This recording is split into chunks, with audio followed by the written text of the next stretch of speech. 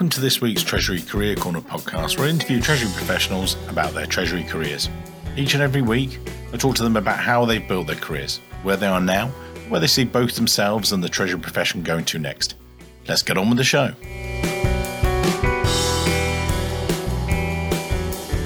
In this week's show, I'm joined by Martijn Bak, the Group Treasurer at Vion Food Group.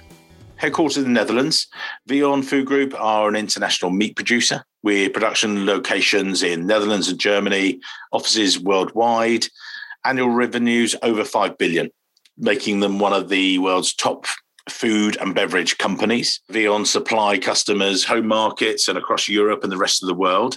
And we had a really good pre-podcast call, Martijn and I, and one of the key things we talked about how this COVID crisis has been and the effect on the world of supply chain. So we'll get into that a little bit later in the show. But as always, we want to hear about Martijn's history and how you got started in your career. And I know that you started with a bit of a law background to then go into banking and then discover the world of Treasury. So a bit of an interesting start there, sir. And as always, over to you.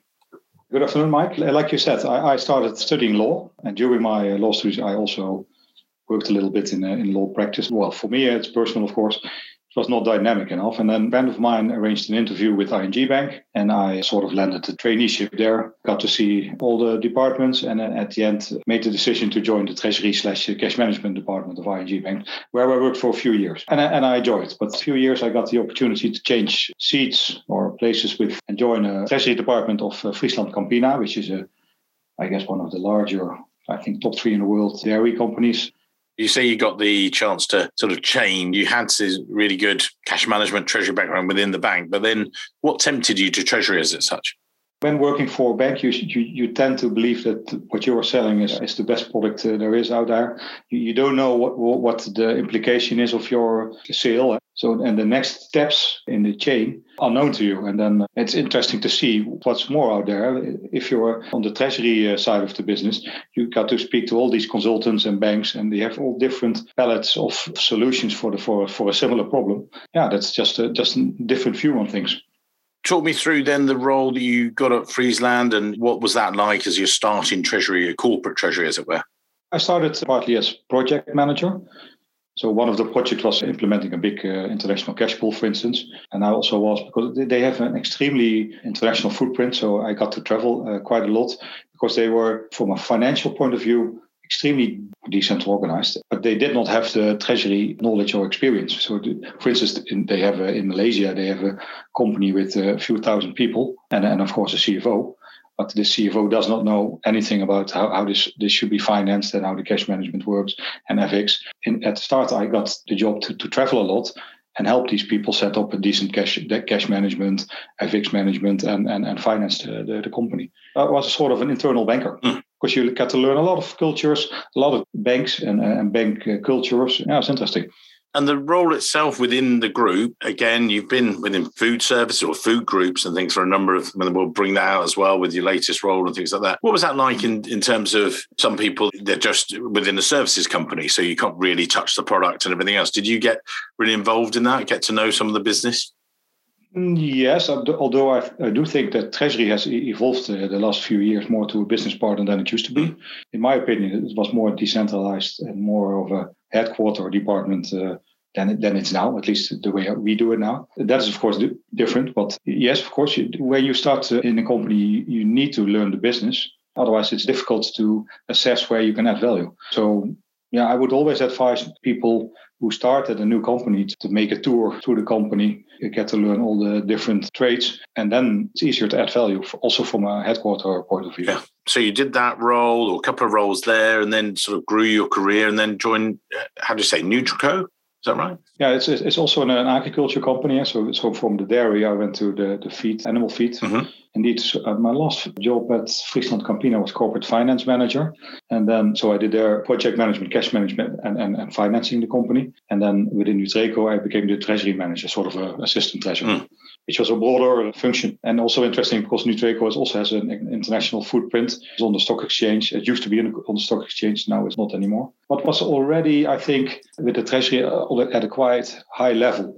So it was more difficult to really add value, I think. And then with the role there, you also made international moves and things like that, or talk us through that. Yeah, in Dreco, the holding company was with not many people, so you got to know there was about 60 people in the holding, whereas it was a big company with 4 billion turnover, I think. And then every now and then we did an acquisition, and then if you're close to the fire, they gave me the opportunity to join the acquisition as a finance director and to see and experience a new culture and a bigger finance job. So I was responsible for implementing the acquired company, but then HR, but also the accounting and IM&T and what have you. So there was an extremely learnful year, especially the first year, I think. And I would always do that again. Although I did not stay in a function as a finance manager or CFO or finance director, because for me, it's the repetitive part of the job is not interesting enough. The rest of the experience was extremely learnful. Also, I think I became a better business partner because I now know how a finance manager thinks, what he has to do, what his priorities are and what not, of course, and what experience they might have and what experience they might not have. So that makes it easier to reach out to him and connect. That's extremely important because you're always seen as a headquarter function, which is extremely specialized with a sort of language not most people understand. And then you will only connect if you start talking to people and listening to them. And let's just explain again for the listeners, because we sort of whizzed past that bit, but actually you'd relocated and we're actually based in Vietnam. Is that right? Yeah, I know what you mean. Yes. So what was that like culturally as well? Sort of came in from a treasury perspective. This is what I'm looking at, treasury finance. You say it was people now listening back with, oh, right, okay. So someone might get into the business and have to move from the Netherlands to France or to Spain or something like, or something relatively local, might be differences and things. You were moving the other side of the world. What was that like? There's also a huge cultural gap if you move to France, but, and it might even be more difficult. But I would recommend that experience to everybody. I think it makes you understand does not always... Your point of view is not the only point of view. And that's something I think the experience of the business is that people from head office, like treasury, but also group control and what have you, and communications, they tend to think that their story is the truth. And people in business always struggle to understand why they think that is the case. And if you're out there on your own, because I was the only Dutchman in a company of 500 people, 2 French people, by the way, eating lunch and people start talking Vietnamese only. So it sometimes can be a little bit lonely, but nevertheless, you have to take initiative. You have to change things. You have to convince people because it's their country, their company. Yeah, very useful experience. You'd had that experience out there in the business and everything else, and then you returned back to the Netherlands and things. With that transition, what was it like transitioning back? What I did wrong, and I think that's a good tip for most expats, is that I forgot to connect with the head office. So I was there in Vietnam for, just over 2 years. In the meantime, the CFO changed. A lot of other management positions changed. I think you have to connect to these people now and then, and more regular than not regular, if you want your career to advance. Because in my position, I was someone they stopped knowing when I came back. And then it's difficult for the next step in your career. And I want to go back to treasury after 2 years in finance. There was no place in treasury in Dreco, so there was no issue. It was more my problem than the company's problem. And then I left for a retailer. So what would you have done differently, reflecting back on that? If someone, again, is in a similar situation, they've made a transition, they're listening to this, the other side of the world, wherever it might be, and they've got a head office. How would you go about it? Looking, maybe just reflecting on that. Is that to sort of travel back sometimes and try and remake connections, or how would you do it?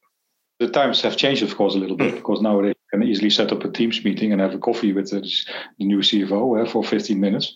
So now and then, or just have a chat with Teams or Zoom or whatever you. But I would definitely do that, yeah. I would travel more. Yeah, stay more connected to the senior management in the holding. Yeah, try and keep connected with those guys. And you then sort of transition back in and, before you then made a move to, this other group plus retail and things like that. What was that like? Or just bring us back to Europe, if you like. I did not really like working for a retailer, to be honest. Okay. But that's something personal. I think for me, treasury job has to be for a company with an international footprint, preferably with some sort of distress, so that it should not be already at an extremely high level and easy access to liquidity and everything is working perfect. For me, I like digging into issues and then adding value to the business. So that's why I think I was not the best fit for a retailer. Then I moved to VEON, and that was something, of course, totally different. They were a company in distress, just sold one of their profit-making business units or divisions to another American company. And then we were left with pork and beef division and a small food service division, which were, hardly making any money. Just going back a stage, when you were making that move, what then, as you said, you came in, and I remember we discussed this briefly, sort of thing before, that you came in and it was a tough time for the group. Why join a company like that? Surely you want to join a company that's successful and no problems and everything, especially with a new job and everything else? Or did you think, do you know what, this is a great challenge? Or what was the sort of thinking from yourself? A great challenge. And I was sure that with my experience, I could add immediate value. Yeah, there was not much. When I started, there was all the systems were outdated. So there was no transparency of funds. There was all different intercompany relations which were not really documented. And also the finance facility was only extended for 1 year. So there was an immediate liquidity issue coming up. You have to like it, of course, but that is the exact moment where you can earn your spot at the table and add value to the business. Yeah, we talked about this, that you did a series of different projects. So was there, when you joined, was there a real checklist of stuff to go through? Or, was it just you looking at it saying, right, these are the immediate problems to deal with, let's put these fires out? Or, what was the ethos when you arrived? There was no to-do list. As a treasurer, you want to have transparency of funds, so you want to know what do I have available and when, which is, of course, I think the top of the list of every treasurer. And we had some system issues that were not serviced. We did not have a forecast. There was no decent. There was a treasury management system that was outdated. Intercompany finance was not arranged. Mm-hmm. So how did you choose it then? What was the methodology behind that? Again, there'll be listeners today who have walked into a similar situation. Or if you want to move quickly, then you don't have the time to do an academic research program or project. So you move with what you know, and you trust some of the consultants you know, and go from there. So I hired 1 or 2 consultants and made everything transparent, and they did not too much research, to be honest, but relied a lot on benchmarking. Yeah. So the experience of peers. So talk to them, reach out to them, listen, what is the best system to do do that, and then make quick decisions. If you could talk us through VEON as a group, because I know that I don't want to run out of time. I want to talk to you about, how you've reacted to the pandemic and everything else and how it's affected you as a business. But it's just overall, so you're an international meat company. So talk us through that, if you would, and how that, impacts on treasury. That's the right way. We sell to other meat producers and retailers. We finance part of the supply chain. I have a book in my office, which has been written by a research lady who has followed one pig and what products are made of this one pig and where it was sold. And this is over 600 pages. It's unbelievable what the pig has, what it's used for. Yeah. But in the end, to finish the story, is that you buy a pig for, say, €100. And then your EBITDA margin is 1 or 2 euros. So you earn on the last few sales. So it's extremely difficult to make money in the slaughtering business. We discussed before that knowing where it is in the supply chain and that tracking of it, that's a relatively new thing, if you like. But you've done it before. But now the technology's caught up and how exciting it is. Yeah. Why is that important to you guys, the veracity of that supply chain? For a future point of view, we in VEON really believe in sustainability and animal welfare and track and traceability. And I think that's what you're referring to. One of the projects we're doing now is indeed, if you buy a piece of meat in the supermarket, there's on the barcode, and then you can see where the meat has been, where the pig or a cow has, what he has eaten, etc., etc. So we tend to focus less on volume for the future and more on quality and transparency and building balanced chains, as we call it. So that in the chain, from feed to the retailer, work together and have a very animal-friendly, healthy product. Yeah.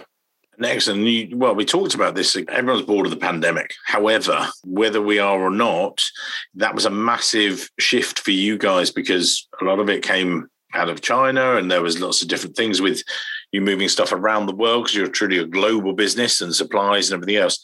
Can you talk us through the sort of the impact and that sort of timeline, if you like, and how you saw that? Because then how you've seen it change and develop and everything else. We pre-talked about this. I thought it was really interesting.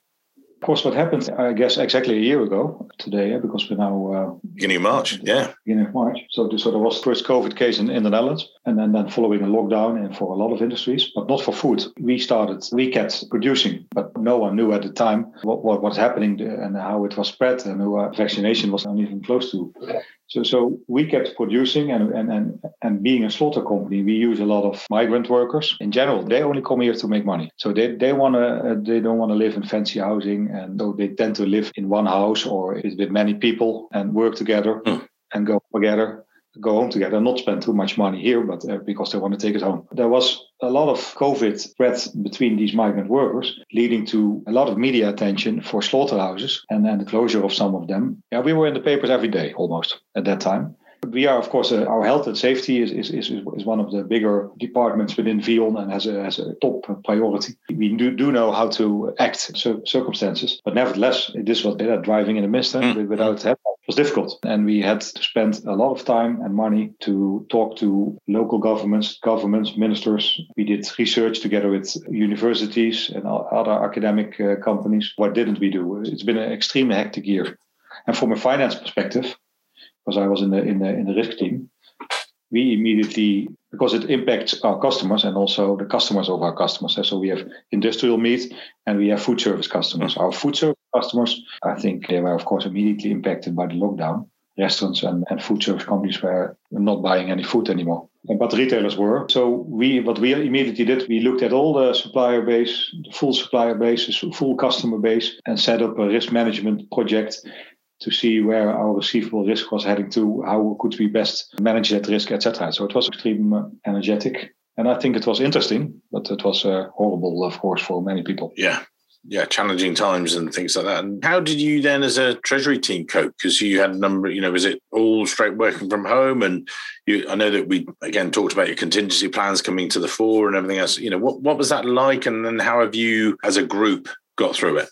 I must admit that, like many people I talked to with banks and other companies, it was easier than I would have imagined. Because we were lucky that 5 years ago, when I started, all the systems were outdated. So we briefly touched upon that already, but then implemented everything in the cloud. So we have a treasury management system in the cloud. We have an electronic banking system in the cloud. We have a cash flow forecasting module in the cloud. We everything. Also, our trading platform is in the cloud. So there's no, from a business perspective, from a treasury business perspective, there's no reason to be at the office at all, apart from the teamwork, etc. But so it was an easy transition, almost.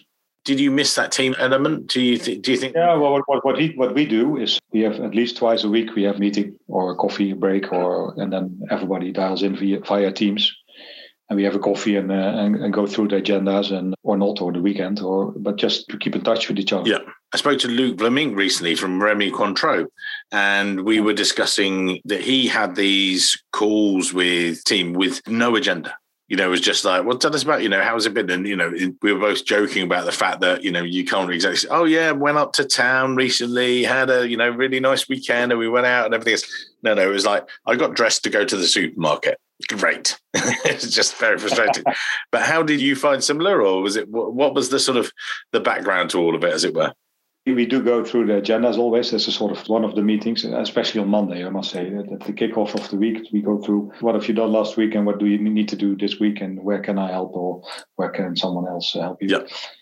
So that's the sort of the Monday thing. And then on Thursday, we always have coffee, just chat. And I try to invite because I'm a bit more aware because I'm in the CFO team and in the risk compliance committee, and I'm a bit more aware of all kinds of projects going on. Yeah. So I try to invite someone who then updates the team about a new topic or something. Oh, excellent. That does not always have to do something with the treasury. For last week, we had someone telling us about what's going on with robotics within VEON in the shared service center. So that's interesting. And it also, in this case, it also impacts treasury because we've immediately asked this person also to do one or two projects for us. Amazing. Actually, it's sort of, what's the word? Expanding the remit of treasury, but, sort of linking up with other areas. And actually, that's not something I've heard that, I think really innovative as well. Well, normally I do it by walking around, talking to people. And I came to the conclusion after a few months that you do miss a lot. Huh? Also risk, but also interesting things. You learn while you're having a cup of coffee, or you're walking around and having a chat, or just asking people of how they are doing. And then if you're only in a Teams meetings all day, and you might recognize that. You go from the start of the day till the end of the day, and then you wonder when you do your work. But you're just talking to the people in the meeting and only talking about the topic you're supposed to discuss in the meeting. I miss the sort of the gray area there. That's why I try to... Exactly that. When I had this conversation with Luke, he recognised that as well. Those water cooler moments where they were just having a cup of tea, coffee, or whatever, they're sitting there and they're just talking. And then one person it's like the ideas evolve and gain their own traction just accidentally, if that's the right way to put it. They sort of just appear, sort of thing. And then sometimes you learn indeed at the water cooler, hey, we're arranging a trade with China and for these and these customers. And then you think, hey, listen, we might need to add some value there, or ask them about what they're doing with the US dollar, or how they're financing it. Or it helps just to reach out to different departments. Yeah, get to know them and everything else. And so we're not over COVID, that's the wrong way to put it. But as we start to sort of move out of this phase, what's the ethos? Are you going to all be back in the team, back in the room, back in the office straight away? Or have you now seen this new way of working? What's the sort of thinking behind it, as it were? We did not have any instructions or talks about this with HR. My view is it will be a hybrid, I guess, of what we've done last year and what we did before that. So I must admit that many managers are not a fan of people working at home, but they probably have changed their mind about some of their team members for the last year. Yeah. I don't think that everybody is made for or has the discipline or is just not comfortable being alone in a room full day. So it's not for everybody, but there could be a good mix with 2 days home and 3 days at the office. Yeah. So definitely lasting impact, I think. But also, I think that there's a social element to Treasury, which a lot of people, I think, overlooked. There were lots of projects doing, that's it, great. But then they were like, oh, actually, I could do with asking someone about it, and that was fine. And then people then were, reaching out to people, but those conversations started to die down. They weren't there so much, and people were like, actually, I'd like to talk to someone about this, or just have that social thing and also mental thing as well. We overlook that. People like contact, and that's one of the key things I've noticed as well. And I also think that many of the projects you do within Treasury, you ask people to, because many times it's only a smaller department, so you always need help from external departments to implement something, and it always affects the business.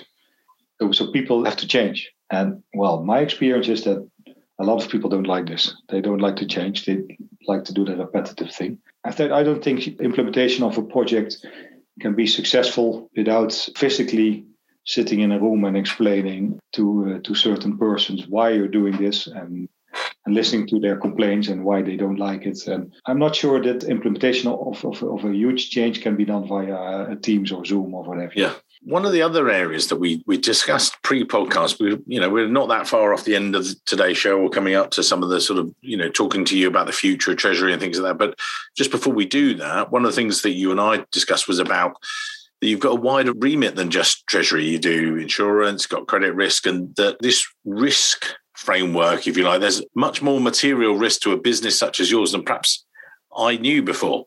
We were talking about some of the, facilities for you guys, and that's really changing and things like that. What's the sort of framework for that going forward? How are you dealing with that? So my responsibility is indeed Treasury, insurance, and credit risk management, and it's sort of combined.